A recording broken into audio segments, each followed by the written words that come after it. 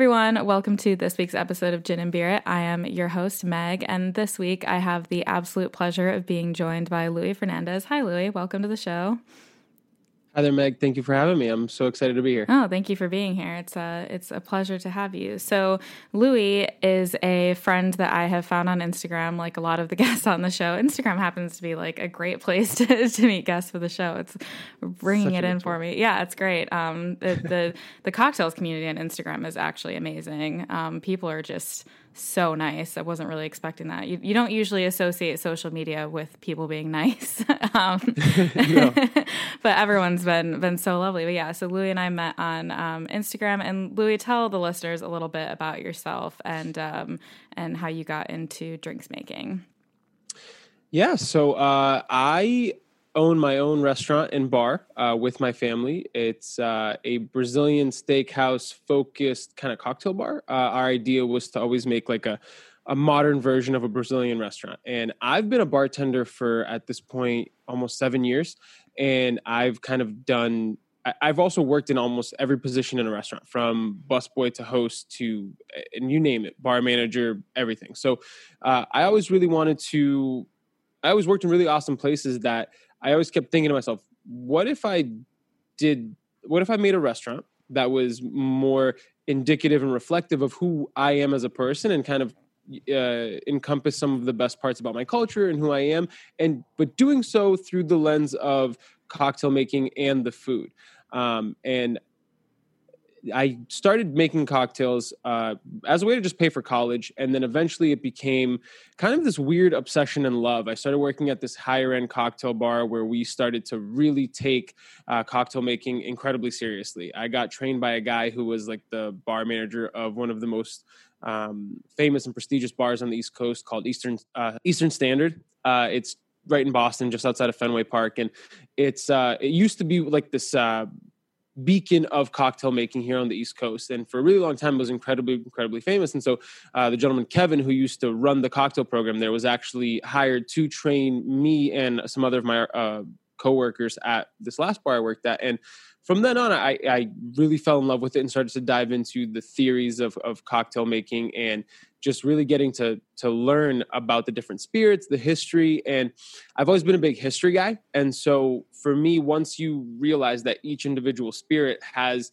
a story that's much more culturally relevant and historically relevant, then just it tastes good. You know, like if you learn the history of rum and how it was directly tied to slavery and how it was a big just so many different aspects of rum can be traced back through historical things that impacted everyday life and living. And even if you go further back, every culture has its own spirit and its own drinking cultures and customs. And overall, what I've always loved about the food and beverage and drinking kind of industries and cultures, that it's always been meant to bring people together through ritual, you know? And so that is my long-winded rant of an answer of how I got into all of this.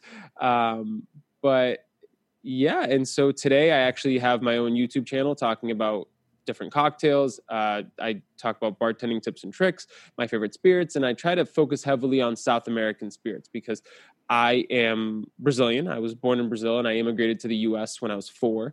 And throughout my entire time as a bartender, there was never really a focus on South American spirits. I'm not really sure if that was because of availability or if it's just not common to use because they weren't really used in classic American cocktail recipes. So when we opened our bar here, my biggest focus was always to really focus on things from South America. And yeah.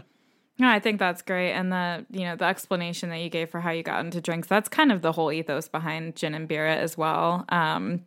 Obviously I love drinks and I love drinking, but the idea behind it was more just like exactly what you said, how it's so deeply intertwined with culture and history. And when you get people talking about it, you can really dive into that. So yeah, I totally agree with your passion there. And that's, I think it's great that you've, kind of brought that Brazilian culture and flair into your own restaurant. It's great to, and yeah, I mean, I think, I think there is so much cool history and so many cool drinks that are from South America that, yeah, I think have recently started to get more popular. But it's great that you're able to use your YouTube channel to shine more light on that. I think that's a really cool thing.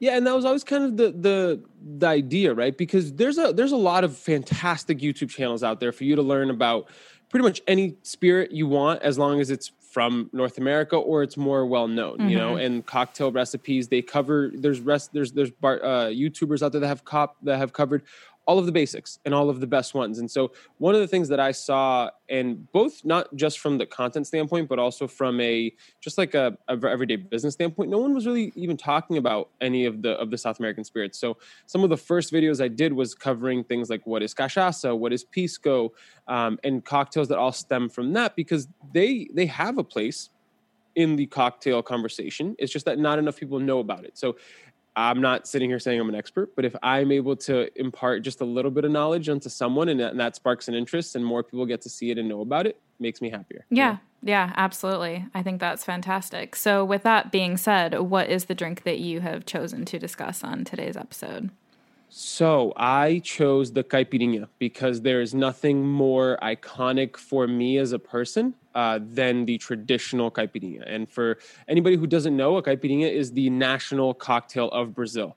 It is also, by some accounts, in the top 10 most popular cocktails in the world at this point. And it's funny because a lot of people are either scared of it because they can't pronounce it or they don't know what it is.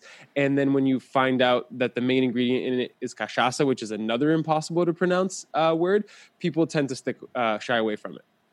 Yeah, no, I can definitely see how that might be a challenge for some people, but it is one of my favorite drinks. I absolutely love it. I can't remember the first time I ever had one, but it was kind of a game changer for me because it's just so many things I love. Like I love lime, I love sugar, so it's all good things. Oh, it's such a good cocktail. It's one of those that's really refreshing, and it's not overly complex. So there's only 3 ingredients. It's cachaça, lime, and sugar. So that isn't super overpowering. Like you can have a couple and not feel you won't get annoyed with it. You're going to want to keep drinking them as long as, drinking responsibly, mixing in a water here and there. But if you're having a good day on the beach, there's very few cocktails that I think are better. I compare it to that same level of like crispness and freshness that people get from like a well-made margarita. That to me is very similar to like a well-made caipirinha in terms of like drinkability and in terms of just like being able to enjoy it. Yeah, definitely. I mean, so tell me a bit about cachaça. It's one of those situations where I was saying it correctly in my head and then my mouth just completely tripped over itself. Just because I've had many a caipirinha, but I don't know much about the spirit itself, like different variations or really the history of it. It's one of those spirits that I guess I haven't really delved into that much, apart from ordering caipirinhas in restaurants and stuff. Yeah, so the cachaça it's a spirit made from distilled raw sugarcane juice. So a long time in the U.S., anytime you see a bottle of cachaça, it was usually mislabeled as like Brazilian rum. And the reason that is that it was an easier way to sell it. It was an easier way to sell it to the public. People would kind of get it. But the issue that I found with that is that cachaça and rum, they taste very, very different, and they come from 2 distinct differences. I like to say that they are cousins because they kind of come from the same process. So where cachaça came from is that in the 1500s, the Portuguese went to colonize South America, or went to colonize Brazil. And with them, they brought sugarcane. And so Brazil became a huge sugarcane plantation grower and exporter. It was their biggest export for, I think, like 200, 300 years. And so in that time, when you make sugar, you basically press sugarcane, and then you take that liquid, which is the raw sugarcane juice, and then it goes through this whole process of making that nice, fine, refined white sugar that we see everywhere. But at the same time, in that process, you also create something called molasses, which is like a byproduct of making sugar. So what they then discovered was that if you were to just, instead of processing the raw sugarcane juice to make sugar, and instead you fermented it and then distilled it, you would have this amazing spirit known as cachaça, or if you're it's actually, there are other versions that are very similar to cachaça of, it's like rum agricole. So you have like Haiti makes some that's pretty popular. Martinique has some of the other Caribbean nations also make it. But cachaça can only be labeled cachaça if it's made in Brazil, because there's a couple of extra steps. Okay. It's like it needs to get like it needs to be between 38% and 42% alcohol. There's a couple of other small little stipulations that I won't bore people with, but basically then with molasses being a byproduct in the Caribbean, they realized that they had all of this, essentially what they considered to be garbage, because they were like, what do we do with molasses? You know, people were making so much sugar,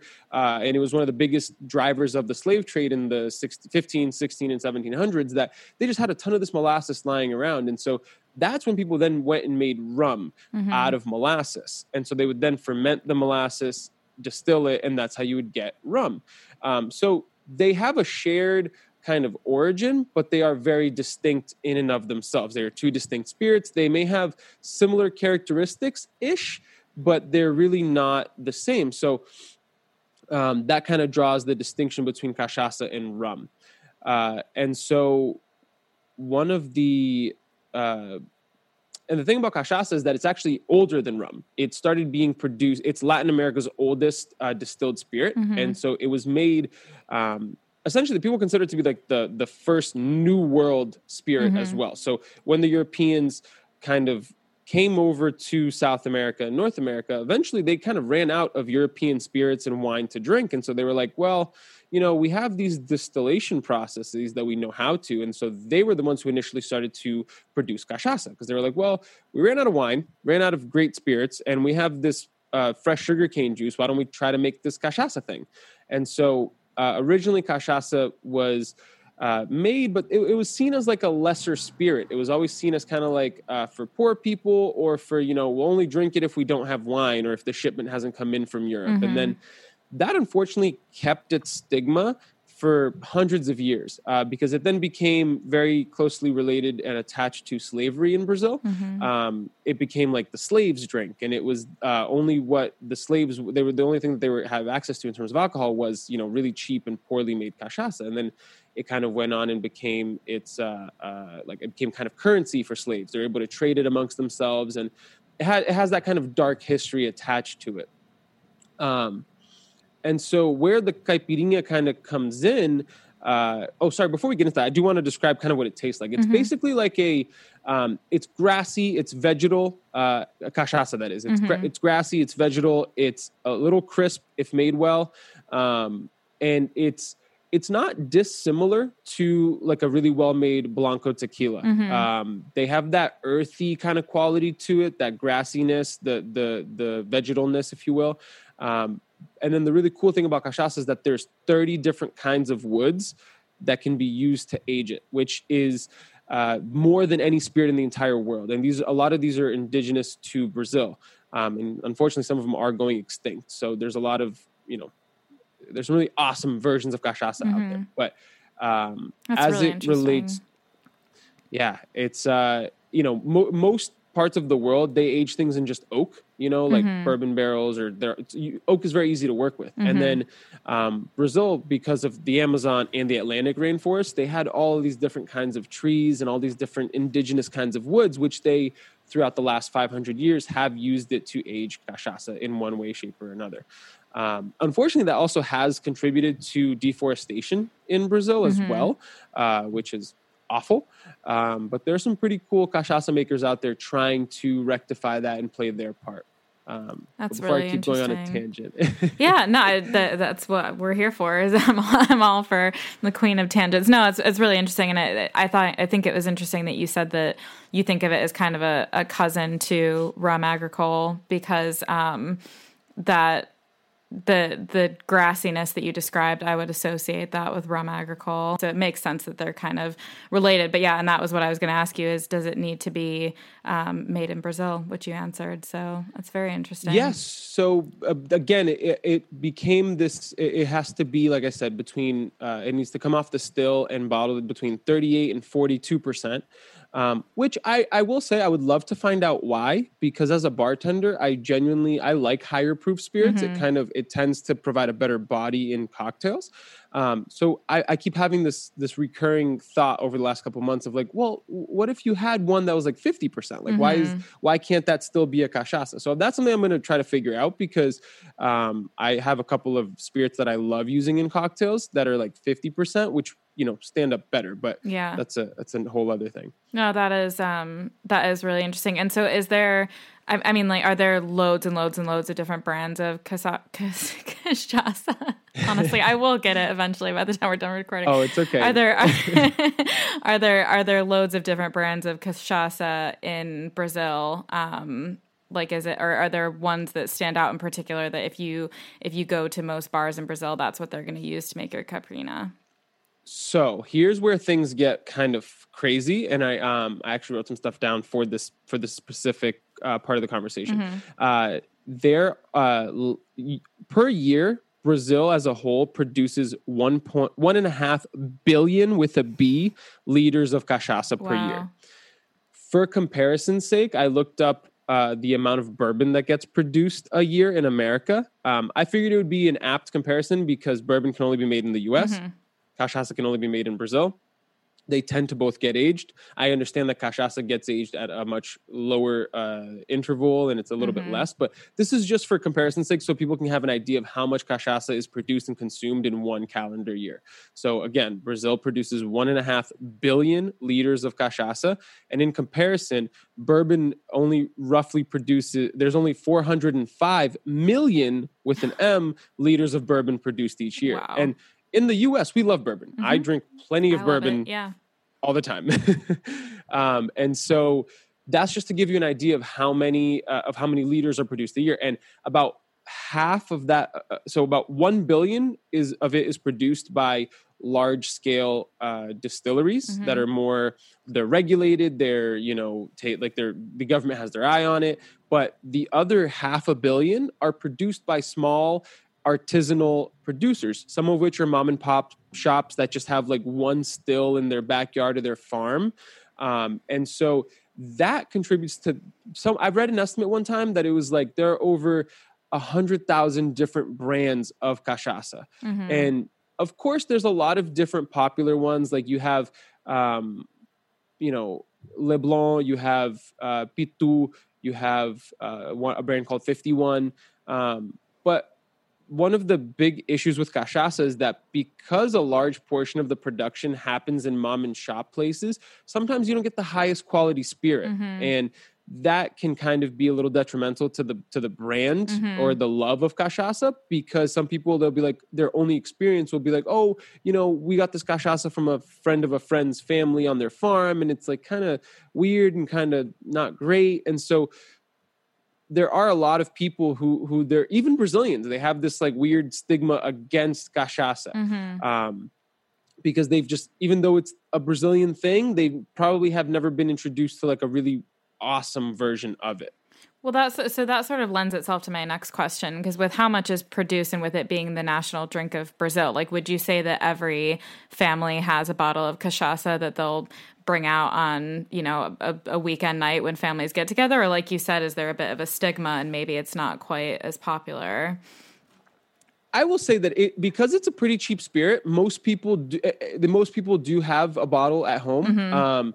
Brazil has really crazy protectionist laws around their economy. So you can't really import or export stuff without having to pay a high tax. So usually if like people go out in Brazil and they'll pay like crazy amount of money for like a bottle of vodka. And it's like, because it's imported, it's foreign, it's this crazy thing, but they have, locally made cachaça that they don't really focus on. But yes, people do usually have a bottle because it's cheaper.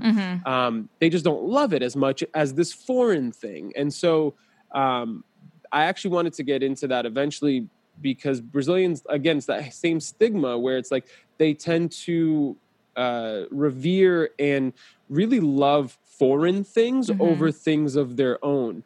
And that will come into play when I talk about the caipirinha in a little bit, because it does make a difference. And it's something that even though I'm not in Brazil and even though I've been far removed from living there, I I still have guests who come into our restaurant and they don't like cachaça. And I'm like, that's interesting. And these are like Brazilian guests, other Brazilian immigrants who live in the area, but they're just, yeah, no, I don't like cachaça. I don't drink cachaça. And I'm like, well, but you'll drink vodka and you'll drink, these other things from other parts of the world. And so I try to make it my mission to educate and talk to people about our awesome national spirit, even if I'm not in my country, outside of Brazil. And so do you think that attitude is a byproduct of the taxation and everything that you were talking about? That it's kind of like when you were a kid, if your parents didn't let you have a certain sweet, that was the one sweet that you always wanted. It's just like, it's kind of, you always want what you can't have. And if it's more challenging to get, I mean, I think you and I spoke on Instagram, we both hate vodka, but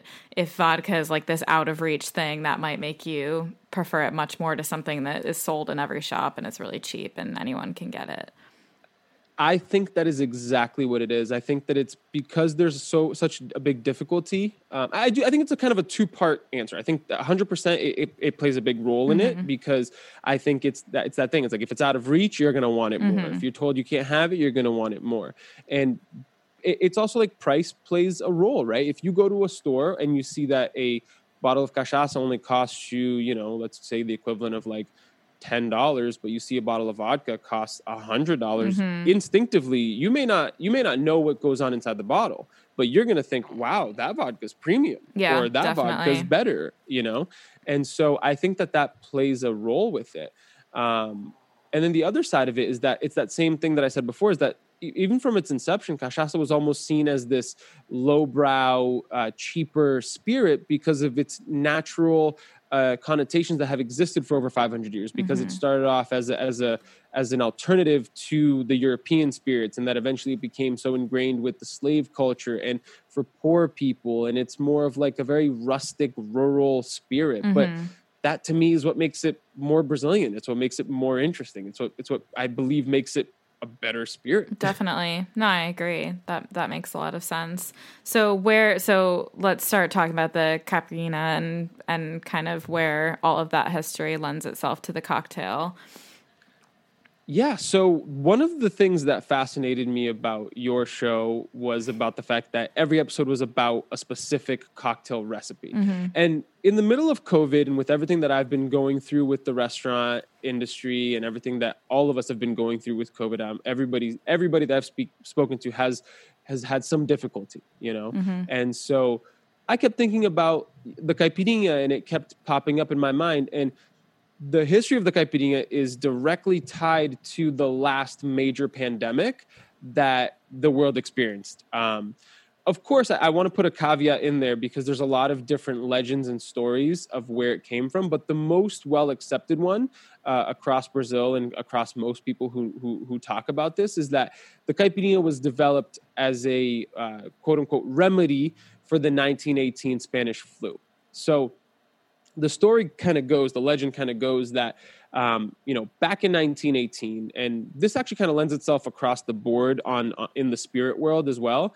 Alcohol has always kind of, at least in the early days, was always kind of viewed somewhat like a medicinal kind of purpose. If anybody knows the history of bitters, they were invented almost like an herbal remedy. And alcohol is something great to put other flavors into, because it'll impart those flavors. It won't go bad, and you kind of have it on a shelf for a really long time. And so throughout the world, in the early 1900s and late 1800s, and even early 1800s as well, they had a lot of like doctors who would, they would give you alcohol as a prescription, the same way that doctors used to prescribe cocaine. Like, it was just these crazy things that they did. And so in 1918, during the middle of the Spanish flu, the caipirinha was born. It was basically in the rural / countryside part of the state of São Paulo in Brazil. These rural farmers, they went to their local doctor, and the local doctor apparently started putting together cachaça, honey, lime, and garlic. And it was this like natural remedy. And now I don't know if it worked. I don't know if it got rid of Spanish flu, but I'm sure more and more patients went back to this doctor asking for it, because they probably thought it was delicious. Somewhere along the line, someone got rid of the garlic and subbed the honey out for just plain old sugar, because it was easier to find, because because of the long prevalence of sugar making in Brazil and in Latin America, sugar is everywhere. Mm-hmm. It's in every single thing. It's easy to get. And so everybody had sugar. And the caipirinha got reduced down to just cachaça, sugar, and lime. 3 easy to access, cheap ingredients. Mm-hmm. And I believe that that's one of the biggest reasons why the caipirinha exploded. But for context, this would be like if you went to your doctor today in the middle of COVID and you're like, hey, doc, I have COVID.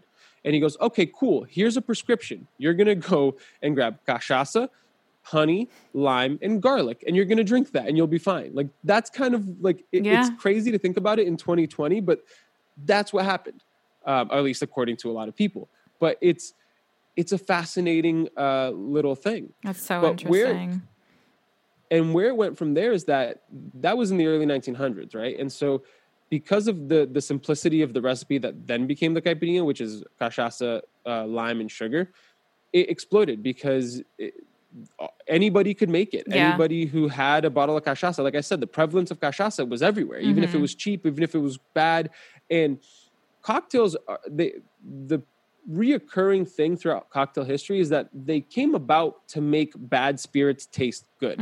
So because a lot of people had really shitty cachaça and a lot of people, they wanted to drink something, and we've always wanted to drink, it then became a really great way to mask the flavors of a not so great cachaça, and that exploded. And then a lot of people really started to attribute the explosion in popularity of the caipirinha to a hotel in São Paulo in the 1950s, where their bartender had seen where, and again, remembering that the caipirinha was always seen as kind of lowbrow as well, because cachaça is seen as lowbrow. So this bartender in the 1950s at this really high-end, fancy, prestigious hotel in São Paulo was like, well, you know what? Like, over at all the beaches in São Paulo, they're serving caipirinha on the beaches and people love it. So he goes, well, why don't we make one for our bar here? Why don't we start to sell the caipirinha at the fancy bar? And so then the business travelers who would come to São Paulo, which is one of the largest, I believe, if I'm not mistaken, it's one of the largest, if not the largest the largest city in the Southern Hemisphere. So it experienced a lot of influx and outflux of travelers, and they would have a caipirinha at this hotel, and then they would take it across the world and across Brazil, and it really exploded from there. Yeah, it is. It's a good point. It is such a good drink to have on a beach, to be fair. So I can see how they would have seen that as like, oh, everyone's loving it, we should start selling it. No, it is. It's funny. I actually really should have asked my grandfather before we recorded this to tell me the story again. My grandpa always used to tell the story when we were younger. Because he used to travel loads for work all over the world, like Australia, Paris, Japan. And at one point he went to South America. I don't know if he was in Brazil. He might have been. He might have been in Sao Paulo, but I know he was in South America, and he went to a bar, and the bartender said, I'm going to make you this drink. And this was probably in the 60s or 70s. And he said, I'm going to make you this drink, and if you only drink this all night, you can't drink anything else, you will not be hungover tomorrow. And my grandpa was, of course, like, I'll test that.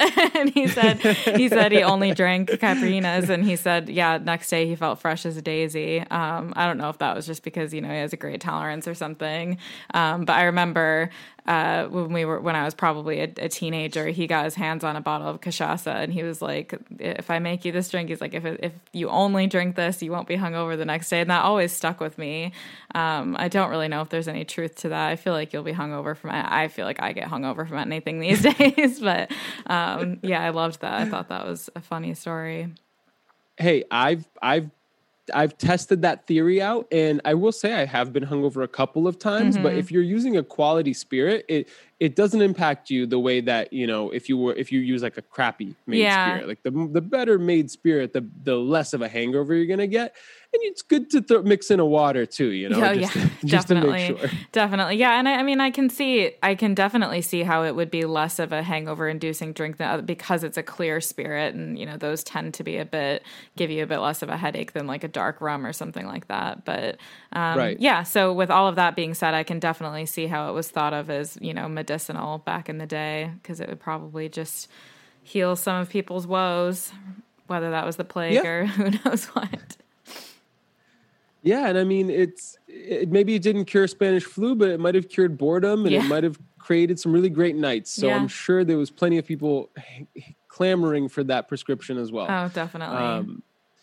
But yeah, and I mean, then caipirinha kind of went and evolved, and eventually the vodka market in Brazil and in the world was like, well, we need to sell more vodka in Brazil. They're like, what do we do? They're like, well, people seem to love this caipirinha thing. And so they're like, well, what if we just start advertising for people to make caipirinhas with vodka? And, you know, this is kind of going back into play with what I was mentioning before about how, you know, these foreign spirits are always seen as, you know, higher class in Brazil.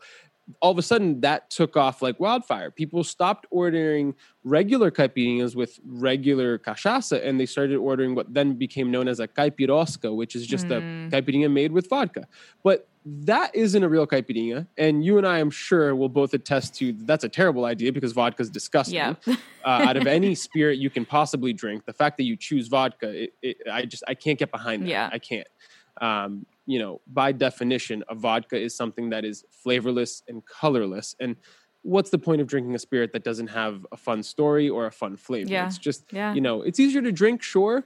But, you know, to this day, it's again, it's that thing where you have a lot of Brazilian people, even the folks who come to our bar, that they're like, no, I don't drink regular caipirinhas. Can you ask the bartender to make me one with vodka? And it's like, well, we use quality cachaça and I spend so much time on it. And of course we do it, but it's also like with a pang of pain when we do it. But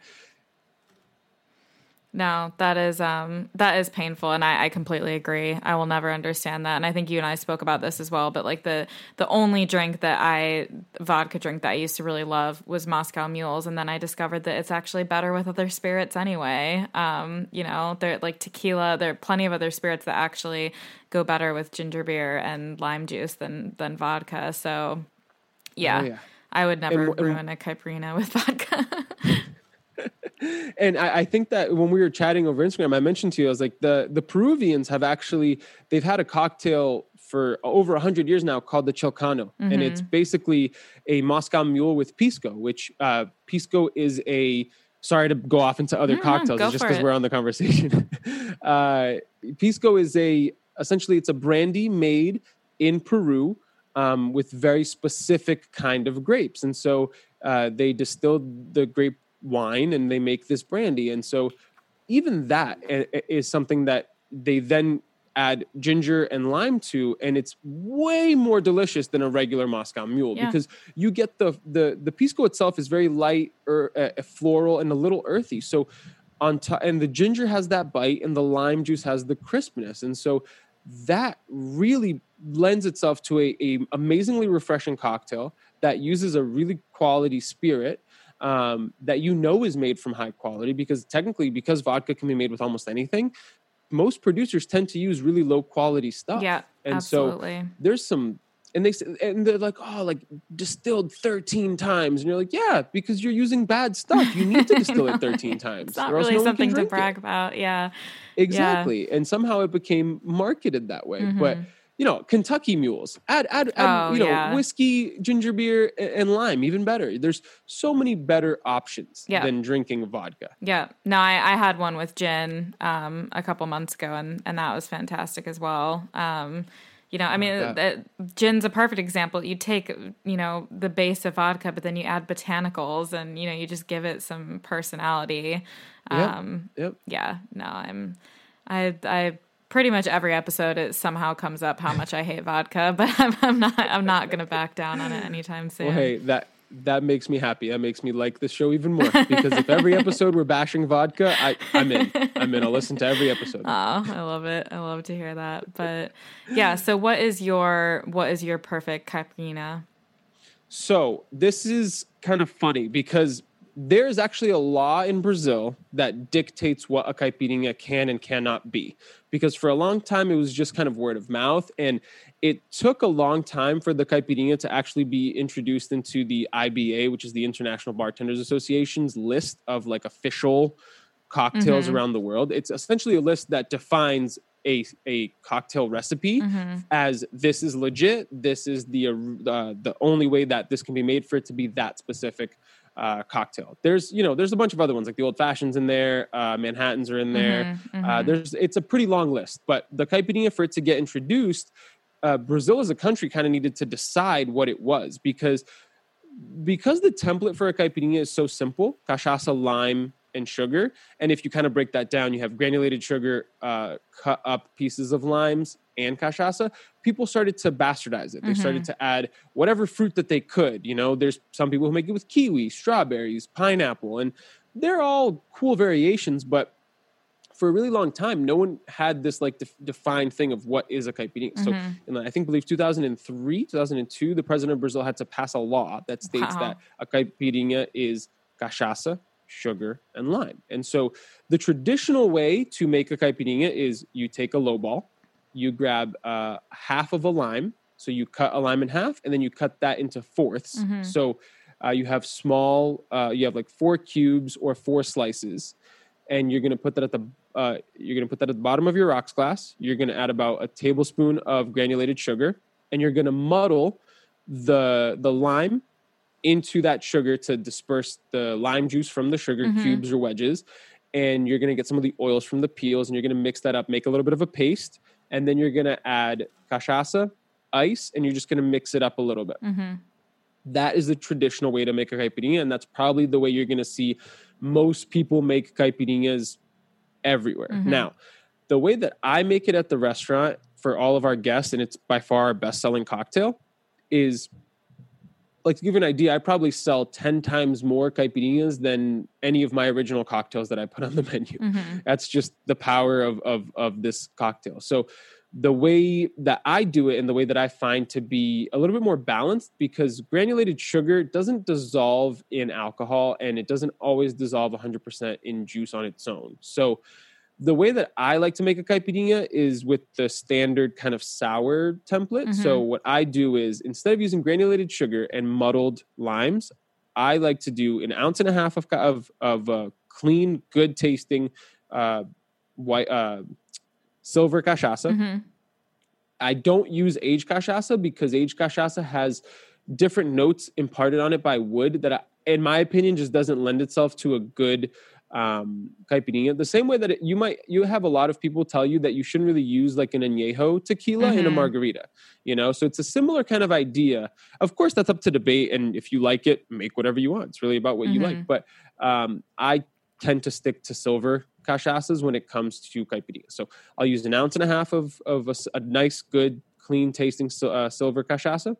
I'll do 3/4 ounce of fresh squeezed lime juice. And I'll do 3/4 ounce of simple syrup. Now, some people will call me crazy and tell me it's sacrilegious and that this isn't really a caipirinha because a caipirinha needs muddled lime. So the way I get around it is I take 1 small lime cube, I muddle that at the bottom of my glass with nothing in it. And then in a shaker, I will shake that cocktail with ice because I think that it really needs to be incorporated. And then I'll pour that over the 1 muddled lime cube just so that I can hit the, muddled lime. Check all the boxes. Yeah, exactly. Yeah, that makes sense.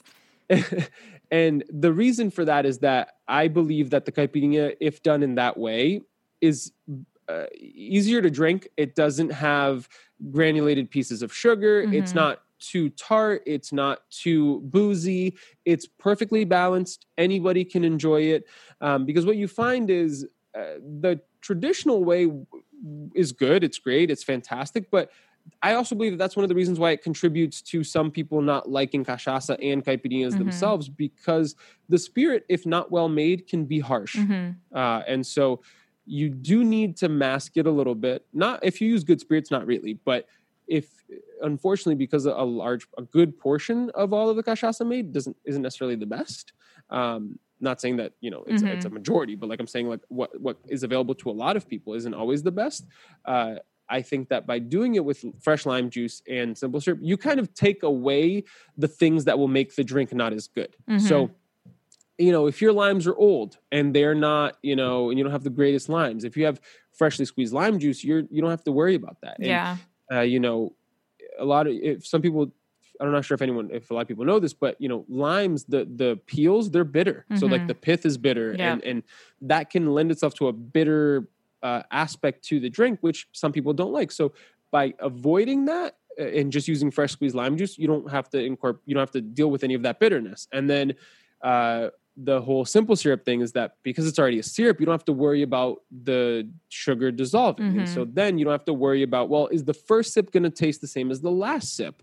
And I was listening to your episode with Leandro, and he was talking about the old fashioned, how he prefers it to be grainy. And I'm with him. I prefer my old fashions to be grainy, but that's because I love bourbon, or, you know, whatever whiskey you want to use, if it's rye, whatever. If it's an aged whiskey, I love that as even on its own. So if there's a little bit of granulated sugar in there, I don't mind. And now I might not drink silver cachaça on its own. I would sip an aged cachaça on its own, but the silver one, I wouldn't want that graininess in there. Yeah. And so that's the way I use it. No, I think that's really interesting because, yeah, I did enjoy when Leandro touched on that in the old-fashioned episode, but I think that is a good point, especially if you're making drinks for other people. You know, for example, like my sister's 21 and has the palate of a 21-year-old. I don't mean that as an insult, but, you know, I didn't, it's not like I was drinking a lot of good stuff when I was 21. Right. If I were to make her, sure. If I were to make her a caipirinha, I would want it to be, I think, balanced, like you said, and mixed in, because if she got a huge sip of cachaça and then later on it was like this sugar bomb mixed with lime, she'd probably never want to drink it again. Exactly. So yeah, I think it's really interesting that you say that, but I think it's important to note that kind of crowd pleasing element, the fact that you want other people to enjoy it, and not necessarily people who have trained, you know, their palates to enjoy things like that. But so are there any cocktails that you would ever make with aged cachaça, or would you say that's just more of a sipping drink on its own? Oh, no. I mean, there's nothing that's like internationally recognized to the level of actually, there's one that I would say that you can use in aged cachaça, and it fits right in. They're currently trying to get it introduced into the IBA. It's called a rabo de galo, which is just a literal translation of cocktail. Rabo meaning tail, galo meaning, you know, rooster. So it's a rabo de galo, and it was created in the south of Brazil. And the version that they're trying to get introduced is 3 ingredients, equal parts. Cachaça, you could definitely use an aged cachaça. I've used an aged cachaça in this, and I really, really love it. I would do aged cachaça, sweet vermouth, and chinar, which is an interesting choice because chinar is an artichoke-based amaro or aperitif, but it doesn't taste really like artichokes. It's just a good amaro. It's a really good boozy cachaça cocktail that you can make with aged cachaça. I have, you know, my own spirit list or my own cocktail list at the bar. I'm trying to develop really cool aged cachaça cocktails. Like there's one that is going on the next menu that I basically took like a tiki template where I'm splitting the base between 2 different aged cachaças and then going to try to make my own little riff on a tiki based cocktail. And it's funny. I mean, the cocktailing world that we know of it in the States is only just kind of starting in Brazil. You know, we have the benefit of, prior to Prohibition, the U.S. being, you know, not the center, but one of the largest contributors to the cocktail culture.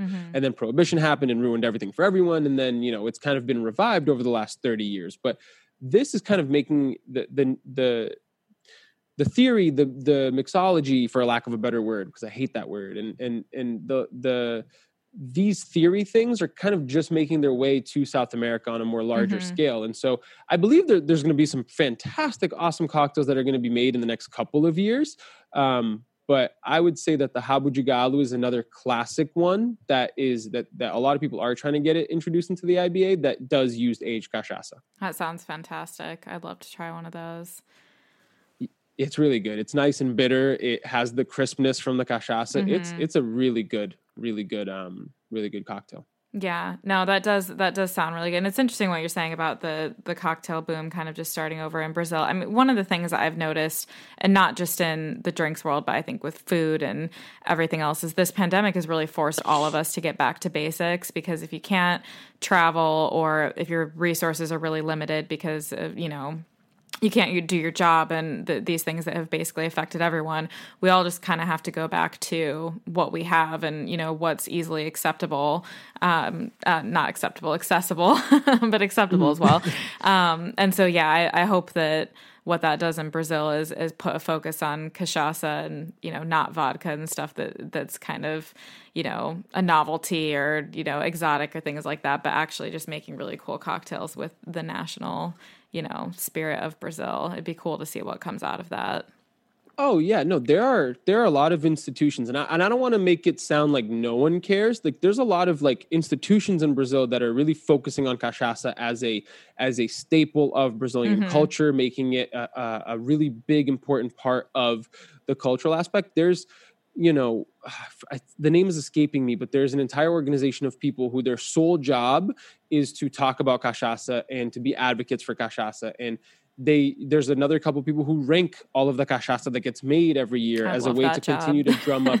Oh my God. I think about that all the time. I'm like, if I could do that, that's way better. And there's a bunch of people who, there's this whole, I discovered their website, and it's an organization that's solely dedicated to the history of cachaça. They have published books, they have online blog posts about all of this, and they go super in depth. And so I think that one of the reasons why it's taken Brazil so long to get behind the whole cocktail making boom is that, again, it's the availability of spirits that we all kind of call for in classic recipes. You know, in the States, these classic recipes, almost all of the spirits are relatively easily accessible, but because South America as a whole, a lot of them have protectionist laws about importing things, they end up being super expensive. So if you're trying to open a restaurant, you can't, you know, for me, like I can just go buy a couple of cheaper bottles and they're not super expensive for me. I can have almost a whole collection of things that I can make almost any and all classic cocktails with for relatively inexpensively, but that's not the case in South America and specifically Brazil, especially because some of these they all have their own, you know, designation of origin, and you can't have them be made in Brazil, so you have to have them imported, and it's much more expensive. So hopefully that changes, and hopefully people start to really take it seriously and enjoy it. Yeah. No, it's exciting. That's very exciting. I look forward to eventually being able to visit Brazil myself when the world reopens, but that's all really cool. A super random question, but in terms like culturally in Brazil, do people drink the caipirinha at any specific, like before a meal, after a meal, like during the day, after work? Is there any sort of like timing, or is it just kind of whenever people feel like drinking one? So the most popular drink in Brazil is beer by far. Like that's what gets drank almost everywhere as like on a national basis. Usually you'll, you know, some people like will sit at small little roadside bars and just shoot cachaça as well in between rounds of beer. But the caipirinha is I don't want to call it like celebratory, but it's like usually broken out when you're having a party, you're having friends over, you're at the beach. It's more of a festive occasion, and that's when the caipirinha gets drank. I like that. You can order it at a restaurant. You can order it, you know, people will make some at like birthday parties and weddings and things like that. It's more of a celebratory cocktail. Than you know, like a typical drinker. You know, like some people go out for caipirinhas every day. It's a small percentage, but most people will go out in Brazil. And one thing that I love about Brazilian drinking culture is that here in the States and in a lot of places in the world, draft beer is kind of the norm in every bar, right? Like just, you know, get me a pint of this or whatever. In Brazil, because that's very expensive equipment and a lot of places, like there's a big wealth disparity, inequality in Brazil.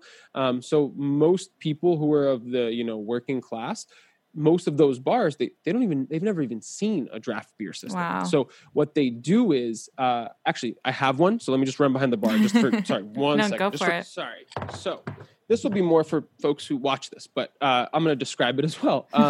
Basically, because there's no draft beer, what they do is most places will have these big, like they call them like 600 milliliter bottles, like they're big boys. And they'll put them in these sleeves that keep it cold, because Brazil is a very hot country. It's a, you know, tropical country. And so most places will just, they'll serve these beers. And the idea is that you don't order one for yourself. The idea is that you order one for your table and you share it with these smaller, they're like essentially like half the size of like a coffee mug. Like they're tiny little sharing cups. And the idea is that you'll sit down with a couple friends and you'll just share this big bottle of beer amongst friends. It's more economical. It's more community based. So the thing about Brazilian food and culture that I love, and something that I really, really I never realized how important it was until I got older and got into the food industry as a profession, is how communal the idea of eating and drinking is in Brazil.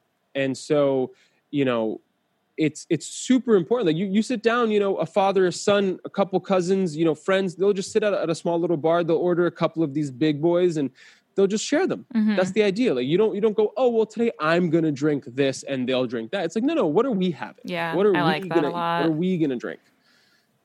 Yeah. So it's something that I find very, very fascinating. Yeah. That's really cool. No, I think that's something that other cultures could learn from a bit. Cause I agree. I mean, I guess you go and you order a bottle of wine that everyone will share and things like that. But, there are so many times where you'll go out with people and everyone's ordering, different things. And it does feel, it's just less of that community feel, but it's nice if you go out and you can still kind of feel like you're all just gathered around a kitchen table somewhere. That's a nice way of going about things. Yeah.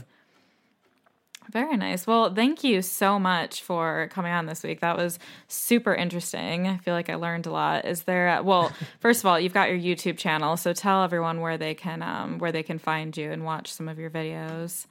Yeah. So if you just type into YouTube, Louis, Lui, Fernandes, Fernandes, I should pop up, I hope. And then you could also find me on Instagram at Louis Fern, LuiFern. And yeah, I mean, I post videos every week. I try to.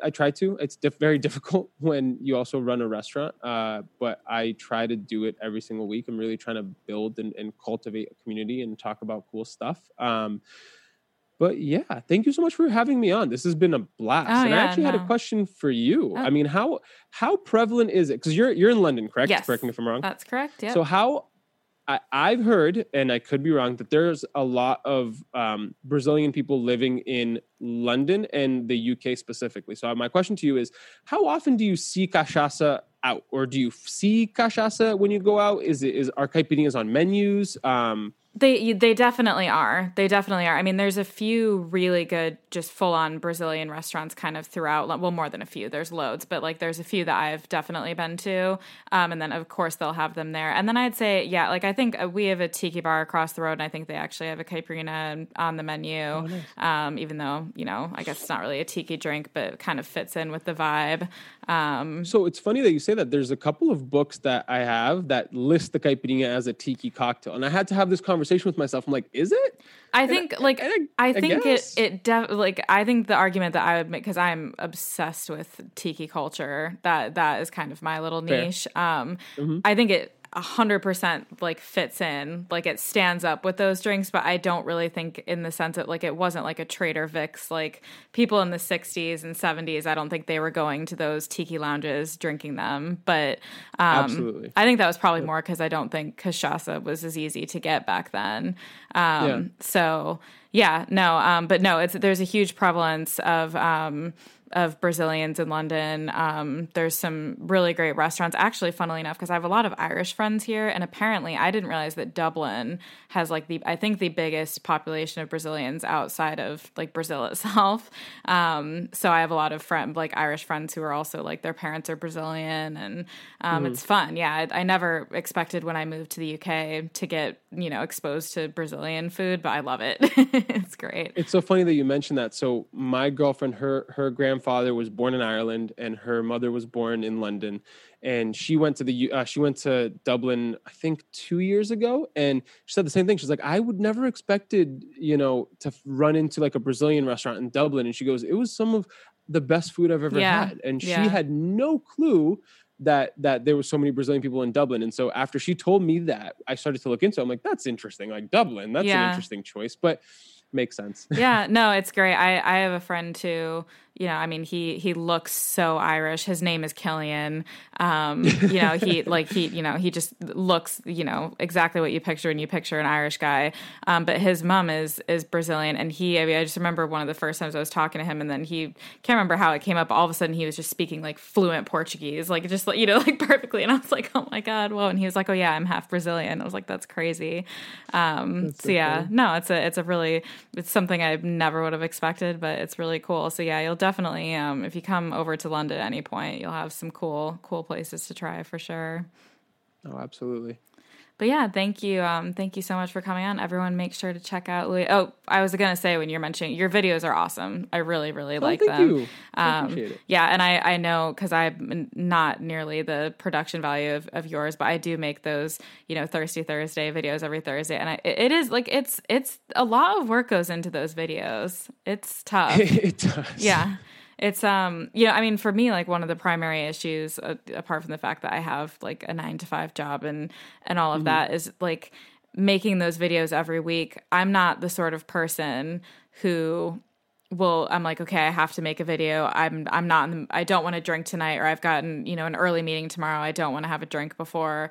So I'm just going to make this and, you know, I don't know, bin it or what. Like, I refuse to do that. Like, if I'm making a drink, I'm going to sit down afterwards and drink that drink. So the weeks where I'm like, oh, I don't really feel like drinking in the middle of the week, it's hard to get those videos out. It is. It's just something that you don't think about before you start making them. So right. I mean, I will batch make them. I'll record 4 in a day. That's a good way of doing it. Yeah, it is, until you're drunk at 3:00 in the afternoon on a Monday because you've drank 4 cocktails. Because like you, I look at a well-made cocktail and I'm like, as someone who respects this art and as someone who loves the art of making a cocktail, I can't in good conscience make a cocktail and then go, nah, I'm going to toss it. Yeah. So there've been a couple Mondays where I'm like, it's 3:00 and I should probably just go home now. Yeah. I should. Yeah. Oh yeah. No, I totally feel you, but I have a lot more respect for being a bit tipsy at 3 p.m. on a Monday than like wasting really nice cachaça, you know, like it's just, and I mean, for me, it's like, it's my home bar. So I go to a lot of trouble to kind of curate the spirits that I have. I'm certainly not going to just dump them down the drain or only drink half of them or something, but yeah, it becomes a challenge, but for sure. Yeah, so thank you so much for coming on. Hope you'll come back again as soon as you'd like. Of course. And anytime. You're always welcome back. But yes, thank you, Louis. Thanks for coming on. Oh, my pleasure was all mine.